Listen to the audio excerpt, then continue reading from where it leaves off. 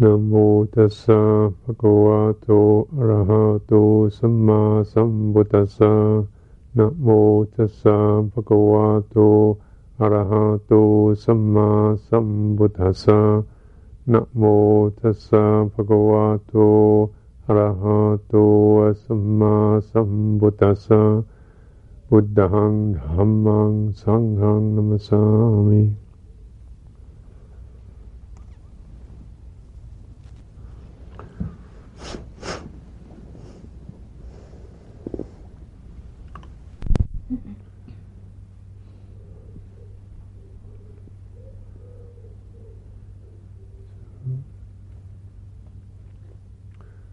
Today is the Asala Puja, which for the monastic Sangha indicates that tomorrow is the day when we enter what's called entering the Vasa, which means we commit ourselves to staying in this monastery 3 months, and in that time reviewing our training, trying to look at the conventional aspects of it, commit ourselves to some fairly detailed study, and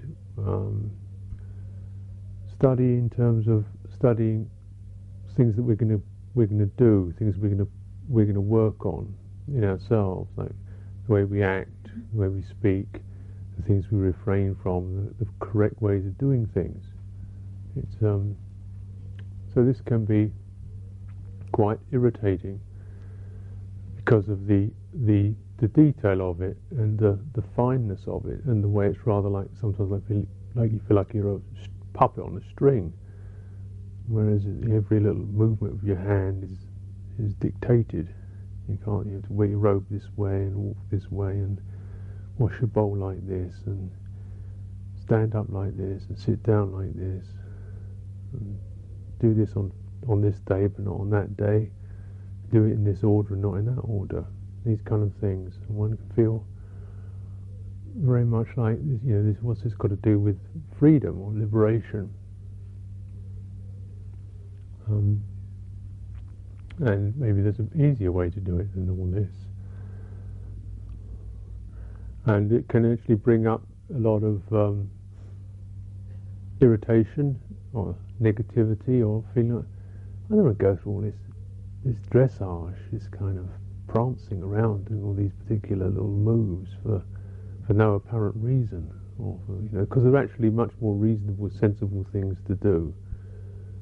Much more reasonable, sensible things to do than to live in England wearing brown robes, shaving your head, not eating after noon, reciting things in a defunct language, going through all kinds of obscure procedures over sharing alms bowls and having your fruit guppied and these kind of things.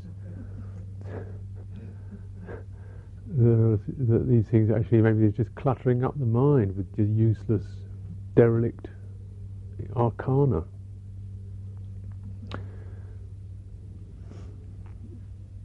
And 3 months of it, well, years of it actually.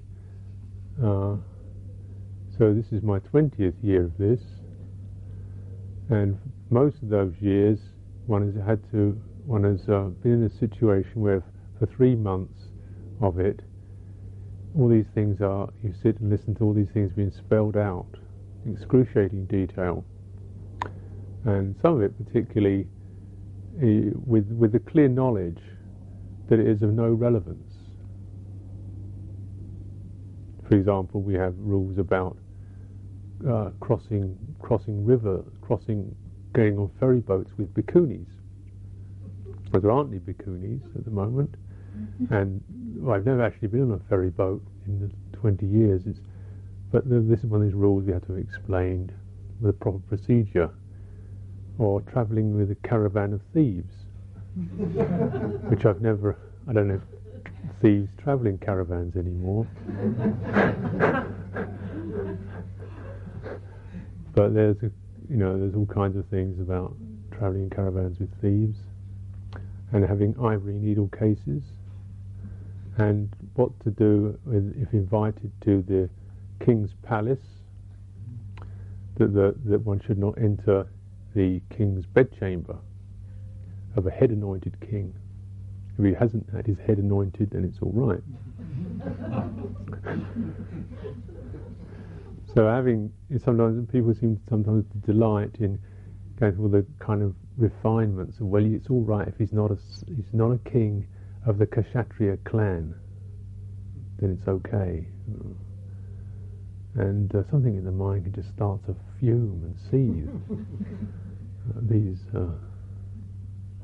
These minutiae. And as is quite often the case with the human mind, we get lost in the details, so we don't see the wood for the trees, as they say. You get kind of just, and there's a kind of, it can be a sort of fascination with all these details. The more detailed you are, the more energy you put into it. Somehow that makes you better and more sincere, and more really committed to it. So one can actually struggle along, taking a sort of strange pleasure of righteousness, feeling that there's, the amount of attention you put into all these details makes you feel you're really right, and you're not going to spare any effort in order to be absolutely pure and right. But I notice actually that doing all this doesn't make you feel pure and right, it makes you feel righteous. But actually the result of it is you tend to find yourself feeling always anxious and uptight, and worrying whether the standards are going to slip or not, whether people might suddenly start leaping on ferries with bhikkhunis any moment, or ivory needle cases would be able to be whipping them out of their pockets and dashing into bedrooms of head-anointed kings. If these things are not really kind of, the standard isn't held, and you feel that gradually these things are being eroded, and that one's life is set up to actually preserve and maintain these glorious things about Buddhist heritage. And then of course you meet people of other Theravada Buddhists who have totally different interpretations of how you operate with this thing, of different commentators have different interpretations of it, and then some of the exchanges can get quite bitter and quite passionate over, and somebody who holds a different view can be felt someone who's a real scumbag, for the way they allow you, some kind of, your fruit juice hasn't been strained 7 times through muslin, only once. It's a real kind of sleazy monastery.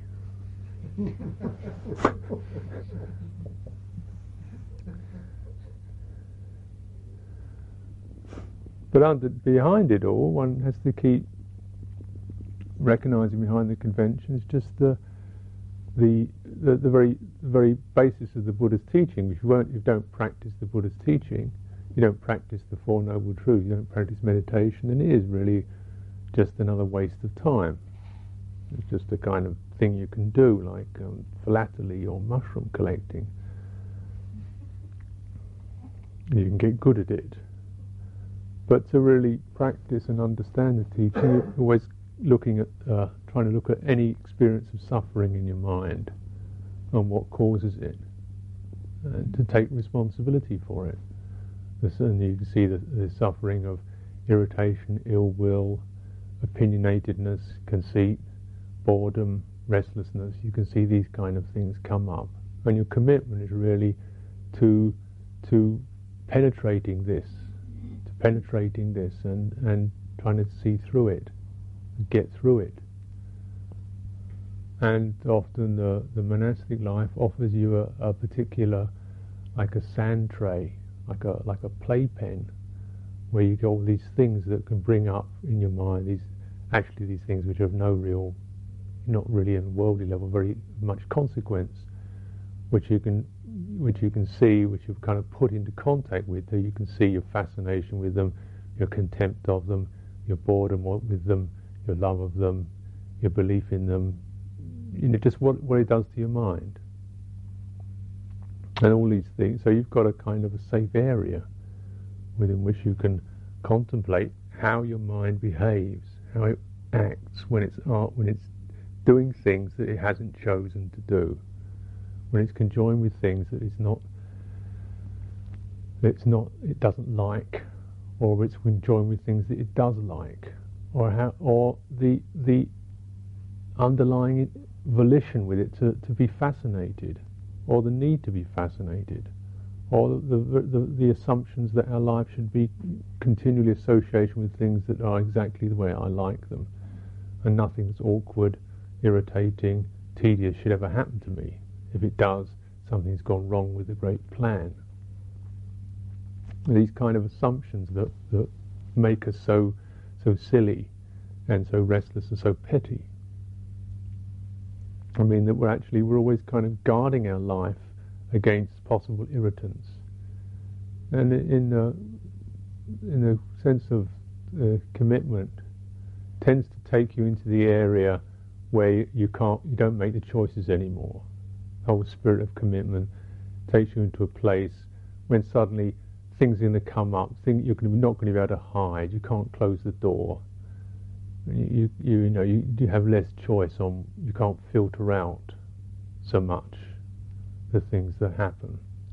And we can think that the monastic life is rather protected, because in a way it is, but it's certainly not protected from greed, hatred, and delusion. It's not protected from pride and conceit.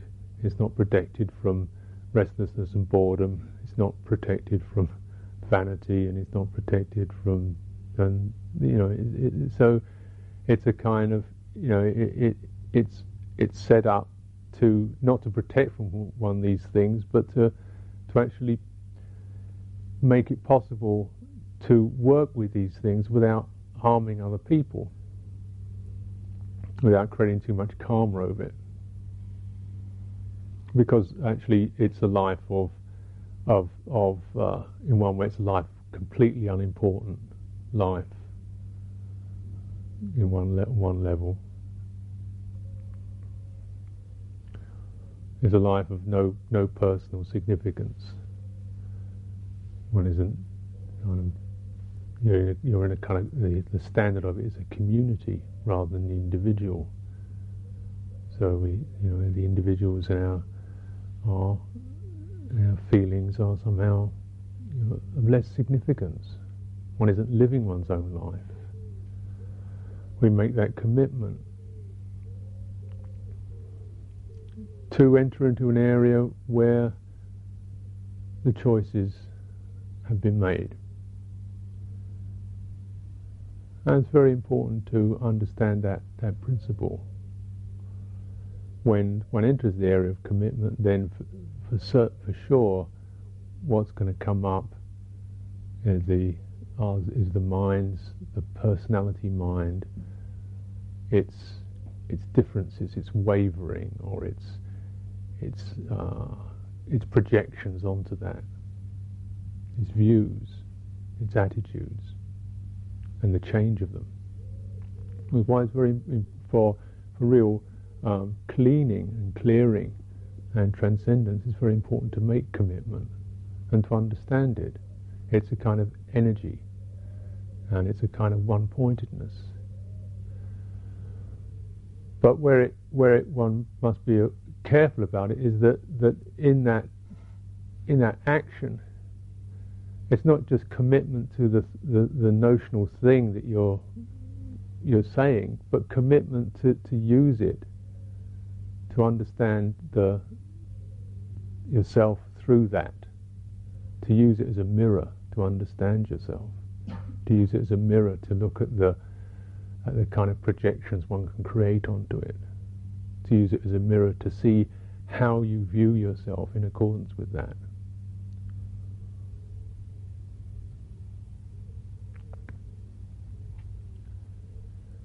Actually, the moment of commitment is like there's a kind of jumping through. There's a letting go. There's a giving up. Whenever we make a commitment to something, a promise or a vow or taking the refuge in precepts, whatever the words are, the action of the heart is like, I'm giving. I'm just kind of dropping the options.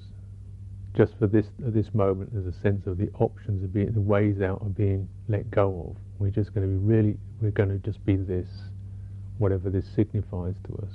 This can be purity, or aspiration, or a sense of applying ourselves with energy, or to direction towards purity, towards wisdom, towards compassion, towards understanding. At that moment, we throw ourselves into it, we drop ourselves into it, into that spirit.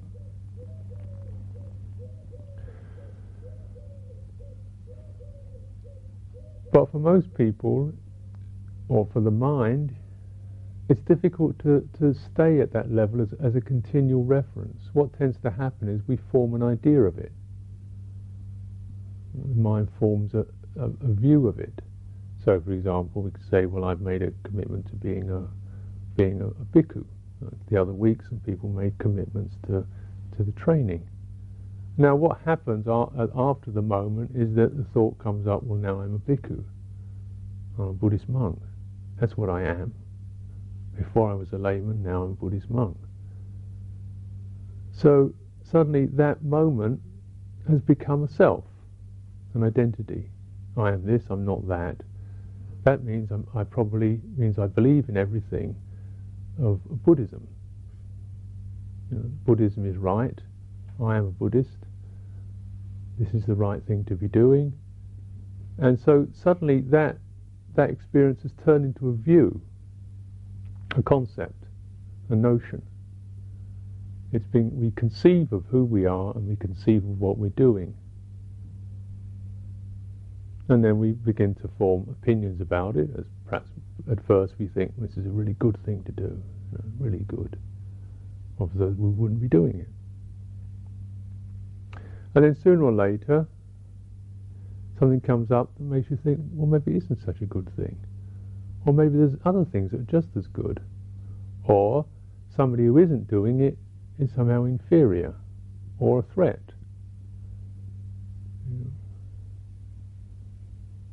If I am this and you're not it, that means you're not as good as I am, doesn't it? Or perhaps you're better than I am. Or maybe you're the same as I am. We're all Buddhists together. There aren't any non-Buddhists, are there? Around. You know? And then somebody comes along who's a kind of a Sufi mystic. And seems to have a lot of strength and clarity and vision. It deals with things in a different way that's suddenly interesting. And revelation. Because all your stuff, all this old Buddhist stuff, you've heard it, you're a bit bored with it by now. And somebody comes along, and not only that, you can dance. But they really encourage it. Well, that's nice, isn't it? Thank goodness. Well, it's a silly thing not being able to dance. It's natural to dance. You can dance, and you can sing, and so on, and it's just as good. Or is it? Or am I betraying the cause of non-dancing as the principle of my life? I'm not a dancer. How do I relate to dancers now? To Sufis or ecstatic evangelists? So we get into this kind of conflicting position. Who's better? Which is worse? Which is better? Which is the right thing? And what's happening is the mind is forming a view. We've stepped back from the moment of actual experience into conceiving our experience, into thinking about it, or getting an emotional measurement of it. Now, in the moment when we feel a sense of commitment, often there's a mood in the heart of rapture or enthusiasm or joy or conviction. There's this kind of emotional presence behind it. And you can't actually sustain that. It may come and go. It may be there for periods. It may be there if you only come to the monastery now and then. It may be that every time you come, you get this kind of little rush of it. You know, if you lived here, you wouldn't.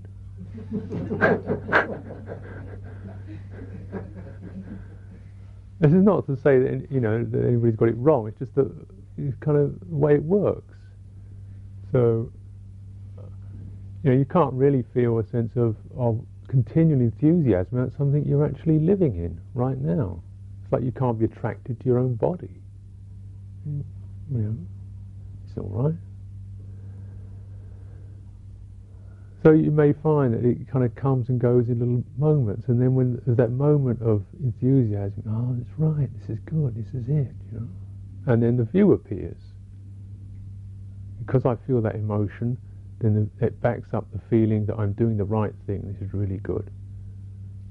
And but then what happens is if you're living in the place, you don't get that emotion, and then maybe you sometimes monks go to Christmas Mass, all night, and they come out blissed out from singing when shepherds watch their flocks at night. They've seen the new way and how lovely it all is.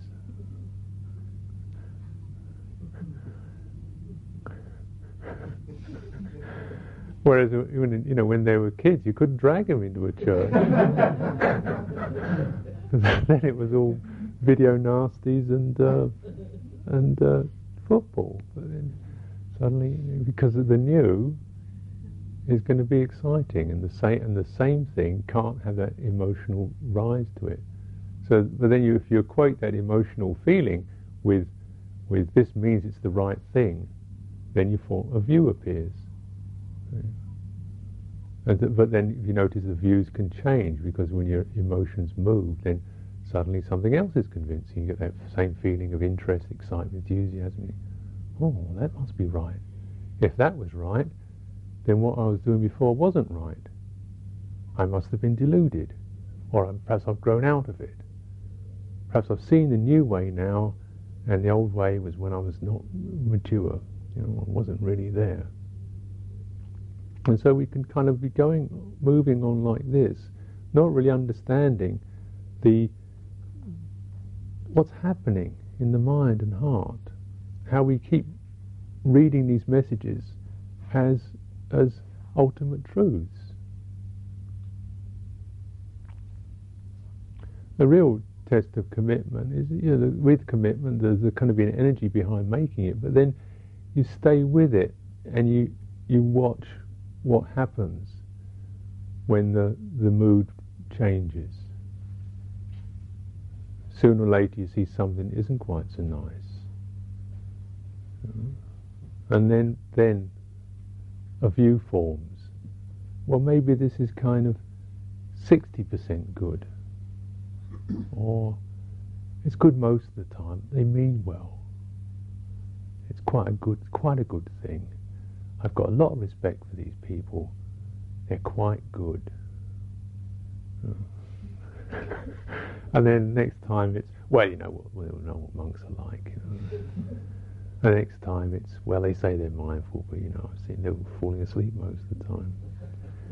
And gradually the whole thing kind of erodes, because one is looking for the sign of truth to be marked with a particular feeling and the ability to form a view about it. So I think most people go through this experience, falling in love, falling out of it, having doubt. But even when we're in love, then there's the pain of seeing the beloved if other people don't respect it. So I remember we had this occasion we've had when we were first in London, and there was a Burmese man who used to support. He would support the monks, very devout Buddhist, and he's brought up as a Buddhist and so on and so on and so on and so on. And he'd come to the vihara and he'd make all his offerings and prostrations and do the chanting, all the proper rituals and so forth. And he's very generous.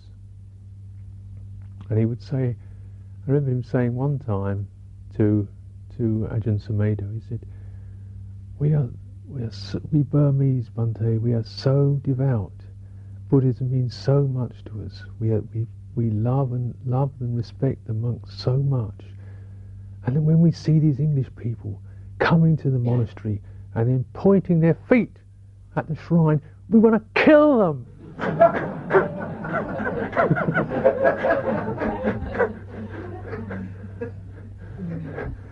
Because the loved object wasn't being universally loved in the way that we felt it should be.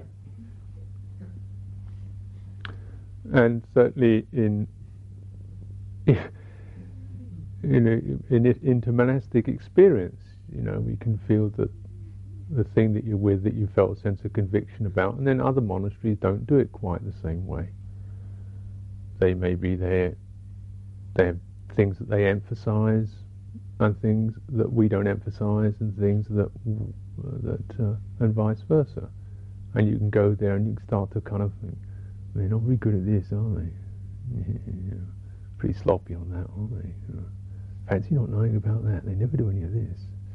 You kind of get this little thing muttering in the back of your mind and finding fault with things, or being patronising about it, like, oh, they're probably very well intentioned after all. And it's that something in you steps out and one forms an opinion, a view about it all, based upon your belief in the own standards and expressions of commitment, expressions of spirituality, really being that spirituality. So there's various kinds of conflict that come up from this tendency to catch the moment, the enthusiasm, and transform it into a statement and a view. And we can see this certainly, we can think of in religious terms, the differences, how you can form opinions about one religion against another, or one tradition against another, or one teacher against another. And we can think perhaps it's something that's just the domain of religions, but actually it's much deeper than that, because we're always doing it, or very often doing it. The mind, the tendency to form views, is very deeply ingrained. We're always doing it. We're doing it about ourselves. Or we don't necessarily do it in conceptual terms. We have sometimes a non-conceptual but a perceived or emotive image of who we are that we believe in. So we think, well, I can't do that. Or I'd never do that. That's the sort of thing I'm good at. We keep something that keeps muttering our definition of what we are.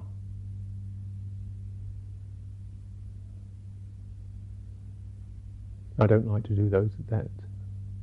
So I'm not that kind of a person. This thing going on, and of course views about other people. She's like this, he's like that, he's one of those.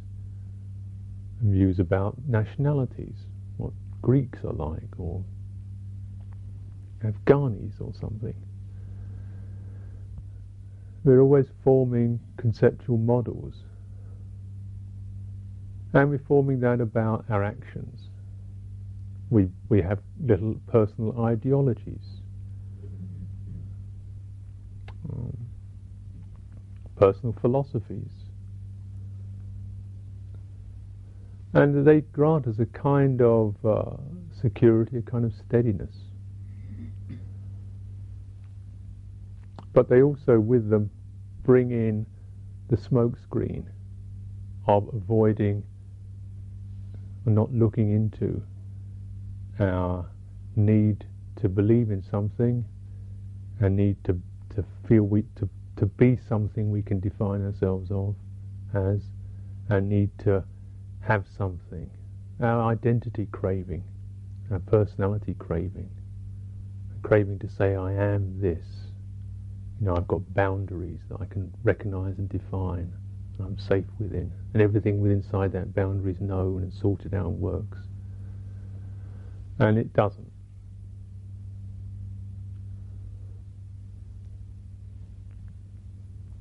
The whole system of views is in a way of trying to form an image, an opinion of what one is,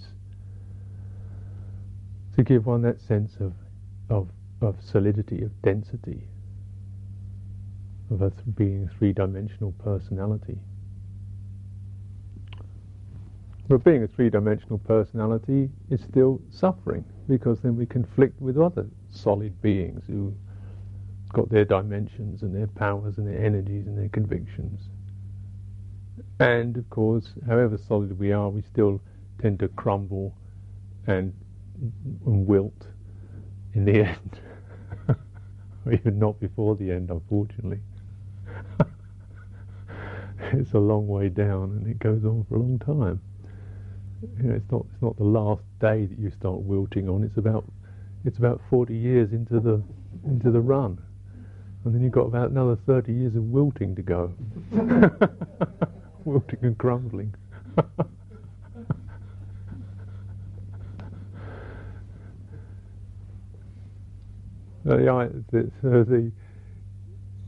For liberation, you're always looking at this tendency to grasp anything as a view, being oneself, or as being not oneself. I found it in my experience of living in a monastery. Then, first of all, I wasn't particularly so much. I never had much of an idea about being a monk, but I wanted to be somewhere I could meditate, and so the monastery offered one a place where one could meditate, and it seemed that to be able to just fit into it, one could and to have a clear set of values to take on the monastic training just for that purpose alone. I couldn't understand the teachings. I didn't tend to read the books. I couldn't understand the teachings anyway. And fortunately, all I had to do was meditate. So my view was that this is about meditation. You meditate. The whole thing. If you're a Buddhist, you meditate. It's the same thing. And anybody who didn't do it just wasn't really there, wasn't really practicing. And that eventually, through doing this, I would arrive at some kind of finalized state. And with this finalized state in my pocket, then I would walk out and go and do what I wanted to do. I remember they had a monk who was a carpenter in the monastery, and his job was the monastery carpenter. Everything went wrong in your kuti, you get word to this monk, Chamrong, I think his name was, and he'd toddle along with his hammer and he'd fix it up for you. And he used to do a bit of meditation every evening. He'd do meditation. I asked him one time, why, because there I was doing 16 hours of it every day, and this fellow was toddling around, knocking nails in, and he'd sort of sit for half an hour in the evening and seem quite happy. And I was doing 16 hours of it, and not getting there at all. And I couldn't understand how you could be a monk and not spend all your time doing that. So I asked him, why do you meditate? And he said, well, it helps me do my work better. I find that if I meditate in the evenings, then I feel more peaceful and calm. Next day I can go out and build more kutis and, knock nails in. I couldn't relate to it. But why be a monk? What's the point of doing it? Surely you're a monk so that you can meditate. You're not a monk so you can be a carpenter and build kutis. So when I came back to England, then first of all I thought, why do you need to be a monk in England? What's the point of it? In fact, my teacher tended to dismiss all the monastic customs and conventions and the details of the Vinaya as just being outdated stuff, and the real thing was meditation. So he gave me this address of this place where they had biofeedback machines. So I went along to this place in Cambridge, and I thought I was going to use one of these biofeedback machines which could help you meditate. And I put this thing on, it was bleeping away, and then they said, well, see if you can kind of calm your mind down to get the bleep down to a different level. So I sat there and I kind of concentrated and relaxed everything, and the bleep went right to the proper place. Oh, it was great. So there it was. You could just with a biofeedback machine, you could sit and it would give you accurate readings of whether you're in samadhi or not. And you didn't need all the rest of this stuff. Just you need a little machine, and you could meditate.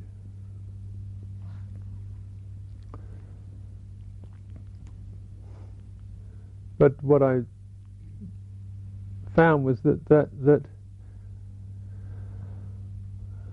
for a while, the whole point of being a monk just more or less disappeared, and I didn't know whether I was going to continue to do it. I lost contact with what it was about,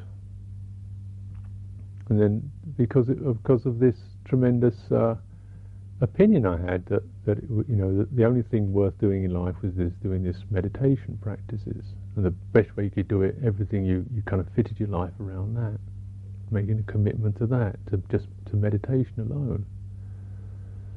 But I could see also that how tremendously self-important I was becoming, how totally concerned with myself, and how it's kind of very difficult to relate to other people, who were just like people who you had to deal with in between your meditation periods.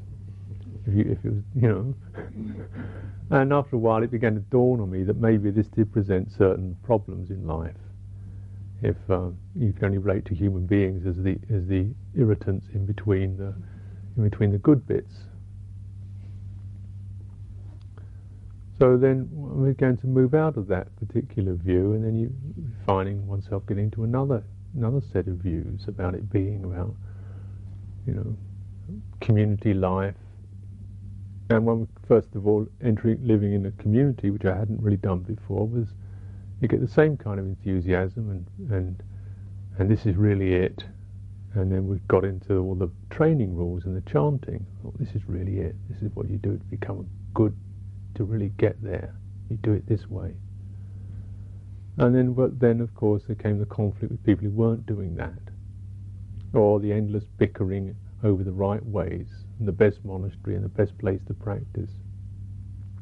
And then after all, then I found that the teacher, Ajahn Sumedho, didn't seem to care very much about it all. He said, it didn't really matter. And I think, but you've got to be committed to this. You're teaching it, you're the leader of all this thing, you've got to really be passionate about this, all these rules. I mean, he'd say, well, a waste of time, a lot of it. But it's just something you do, and don't make anything out of it. And I remember asking him about why can't we drink milk in the afternoon, and yet we're allowed cheese? Why? Surely, milk and cheese are directly related. Cheese is a food, milk isn't. Why can't we drink milk in our tea, and yet we can't eat cheese? I was getting quite upset about it. And he just laughed and he said, "It's a crazy old world."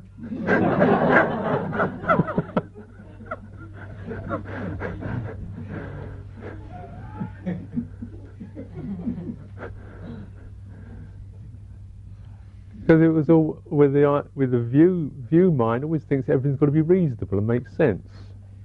It fits into the little frame and it's totally rational. But then when one approaches the life from the monastic life from that point of view, it isn't reasonable, it isn't rational.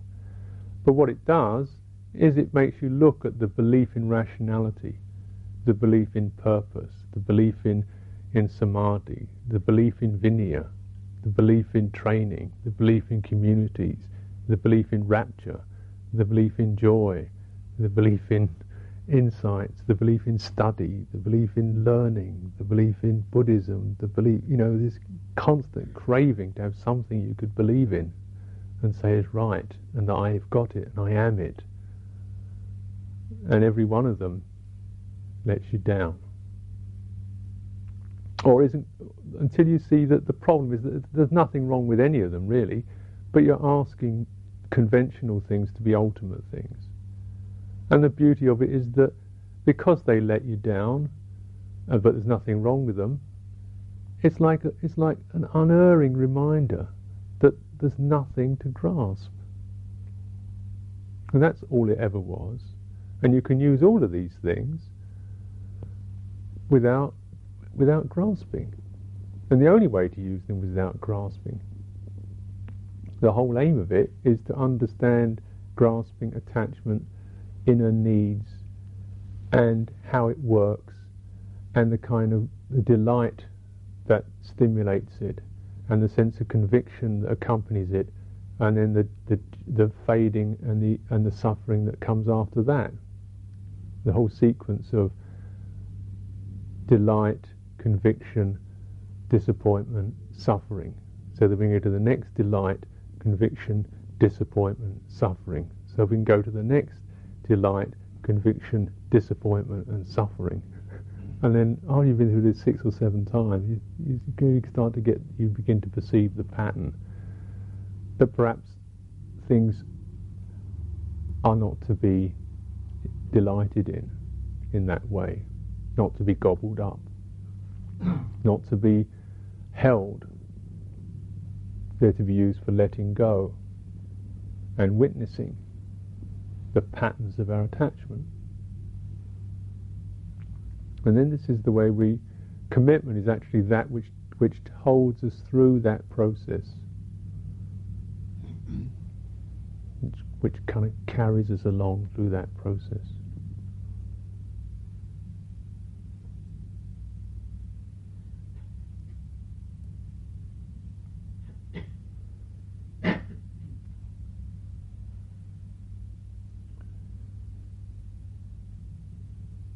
So when we ask ourselves what does commitment really mean, we can find conventional things that are like they're handholds on it, they're ways of approaching.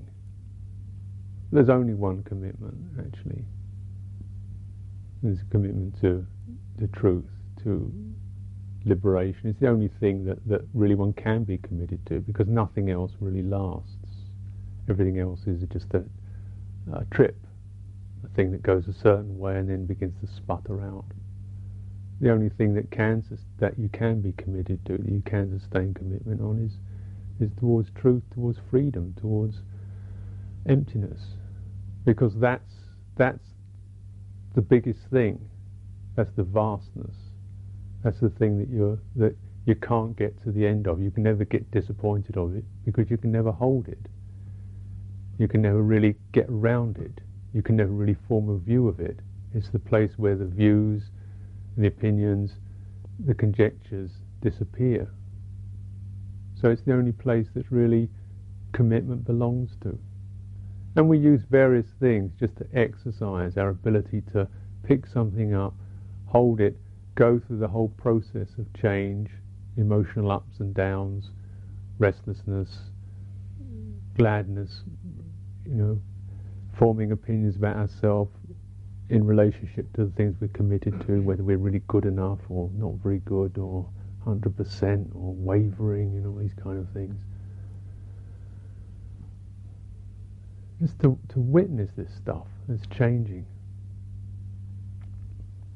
And nothing there to be ashamed of or guilty about. So I never really ask anybody to make a commitment. It's not up to me to ask anybody to make it, because that isn't what it's about. It's not going to say, I want you all to come here and take the 5 precepts. That's what you should do in order to please me and to show you're loyal. You should come and do this every 2 weeks. And then if and then really I recommend that you become monks and nuns. That's what I want you to do, and then you'd really be on the path. Because that's a view and an opinion, isn't it? And it's not... I can't recommend to anybody being a Buddhist monk. It's not that I would reject it either. I can't say don't do it.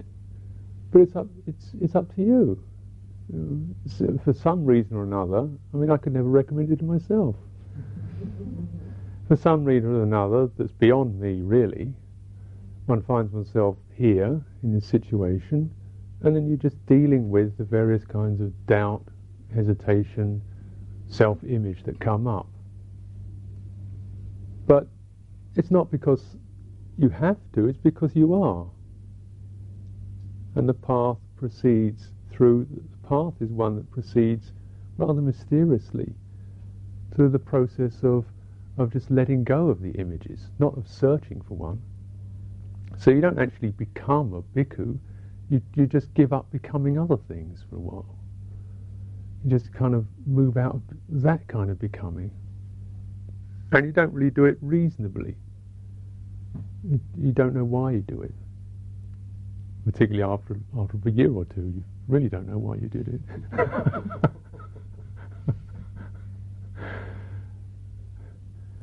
So I can never really ask any or encourage anybody.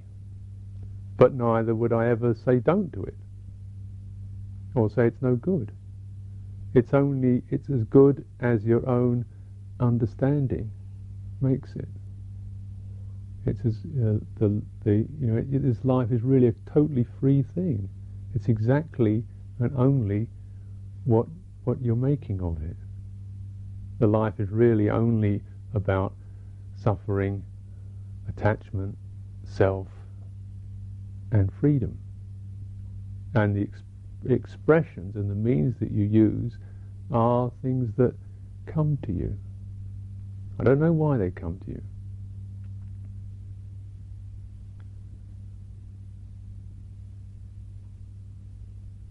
But you know why. The moment comes and something in your mind either, well, I don't know about that, or perhaps tomorrow, or maybe could do. Well, is it right? Or something in your mind goes, oh, just jump.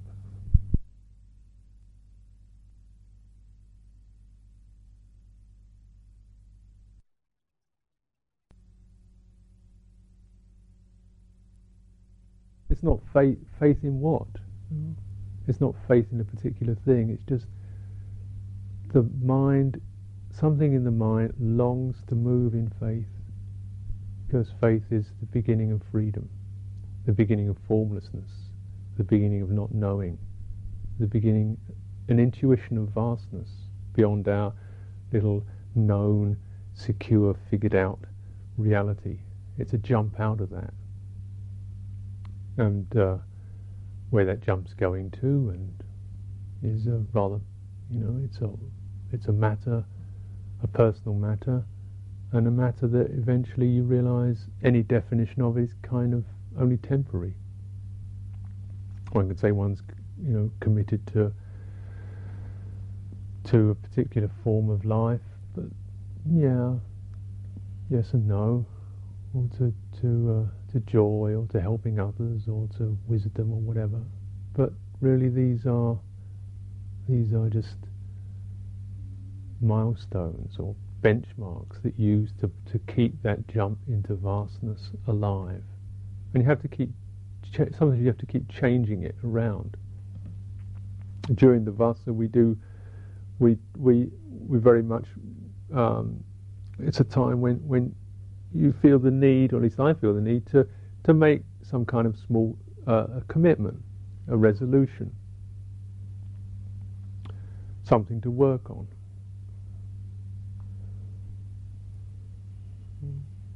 It's like something one decides to give up doing, or be more careful about, or something you decide you're definitely going to do every day, like get up earlier, or have a day of silence,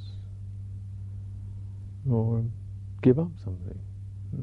When you pick up one of these things, you do them. Because what it does is it's like recognizing a place where you're just getting habitual and determining to move against that. It's very much in the spirit of the inquiry and the going forth of our lives, is to move against a habit, to jump out of a habit, to put down a habit. And But when we form views about it, then we get into the wrong way again. We form a view that you're someone who doesn't take sugar or doesn't, so you look upon all sugar takers as weaklings or as cravers, or you're someone who may decide once you're not going to read newspapers, so you look upon all newspaper readers as worldlings, or you're going to fast every 3 days a week, so you look upon all people who don't fast as gluttons, or you may take on some kind of resolution that you're going to spend so much time, doing a particular act of service. So you think the people who don't do that are mean, and how it goes like that, until you see that there's only really one thing that's worth doing, that you can use any commitment for, is to understand the conceit, the craving, the opinionatedness, the impatience, the wavering of the mind, and just get through it, just by sheer perseverance, because suffering and defilement is an impermanent condition. It's not permanent, it's not absolute. If you stay with it long enough and you keep aware, you get through it. It's not innate. And that's what it's like, really. It's just getting through all the images. And some of these images can act as smoke screens to hide our boredom, our restlessness, or our sense of inadequacy.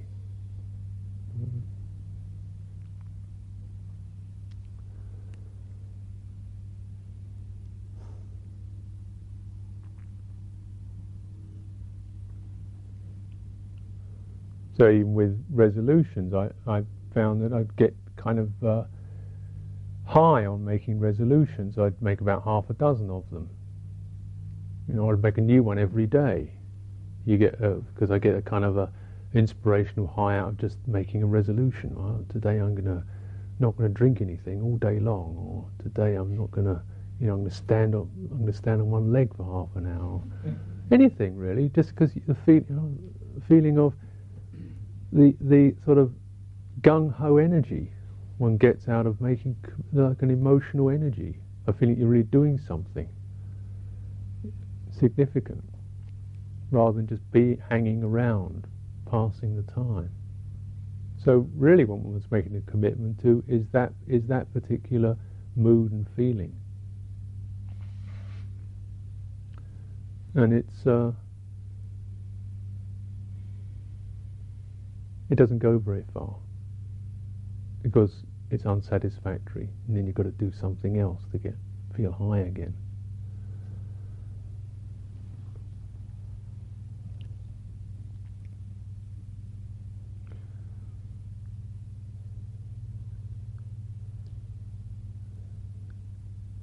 So after a while you realise that the whole forming of view is the problem. So one feels a need to be a great meditator, or if you're the senior monk, to be the best monk. The senior monk is the best person in the whole damn monastery, is me, because I'm senior and been here longest, so I must be wiser than the person who got here first. But then, realise after a while that the whole need to think that you're better than anybody else is a strain and a hassle. To be the best meditator, or the most diligent, or the strictest, or the one who eats least, sleeps less, talks less, drinks less, meditates most, studies more, practices more, wiser, more joyful, more loving, more compassionate, better than anybody else around here. It's suffering, isn't it?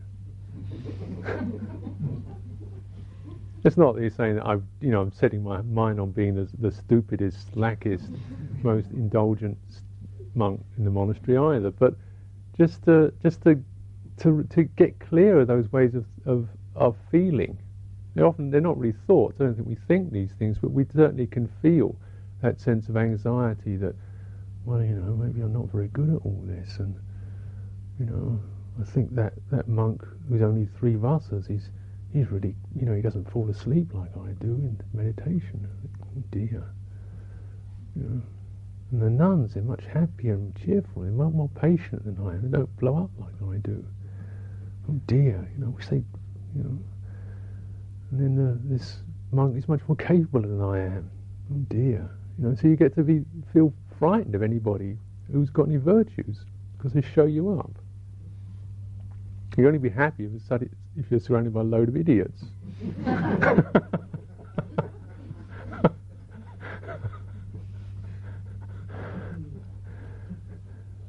But then you could realise that it's more important to just be accurate.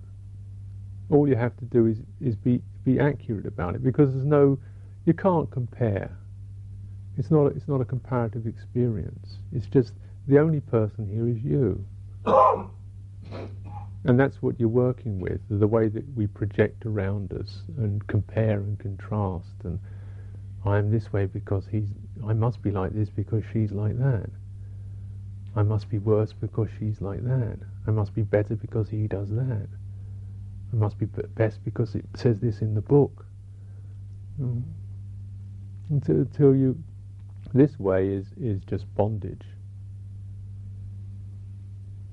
So the ending of the way out of suffering is towards the ending of that activity, that view forming, the ending of the personality view, the ending of the doubt and the wavering of the mind, and the ending of the belief in attachment to particular practices, outward forms, conventions and rules, which doesn't mean a rejection of them either, but they're being used skillfully. They're being used as grounds in which one witnesses and tries to wake up to the projections and the delusions of the mind. And this is the way to use the commitment, to go past all these things that hold us and bind us in our life, towards the end of suffering, towards the end of the contracted, fearful, wavering, needing heart, to that place which is true. So I find myself that Buddhism, for some reason, the images of it resonate for me.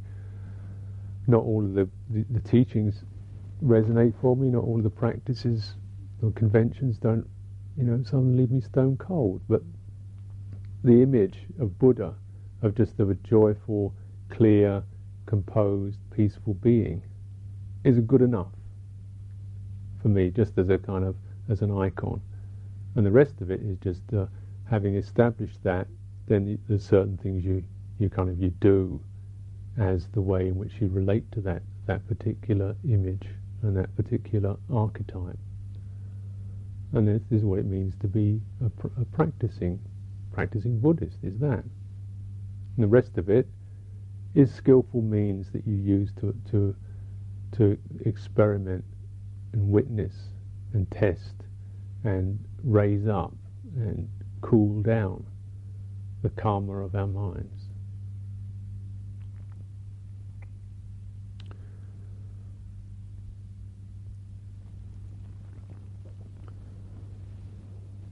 So tonight is the night when we have our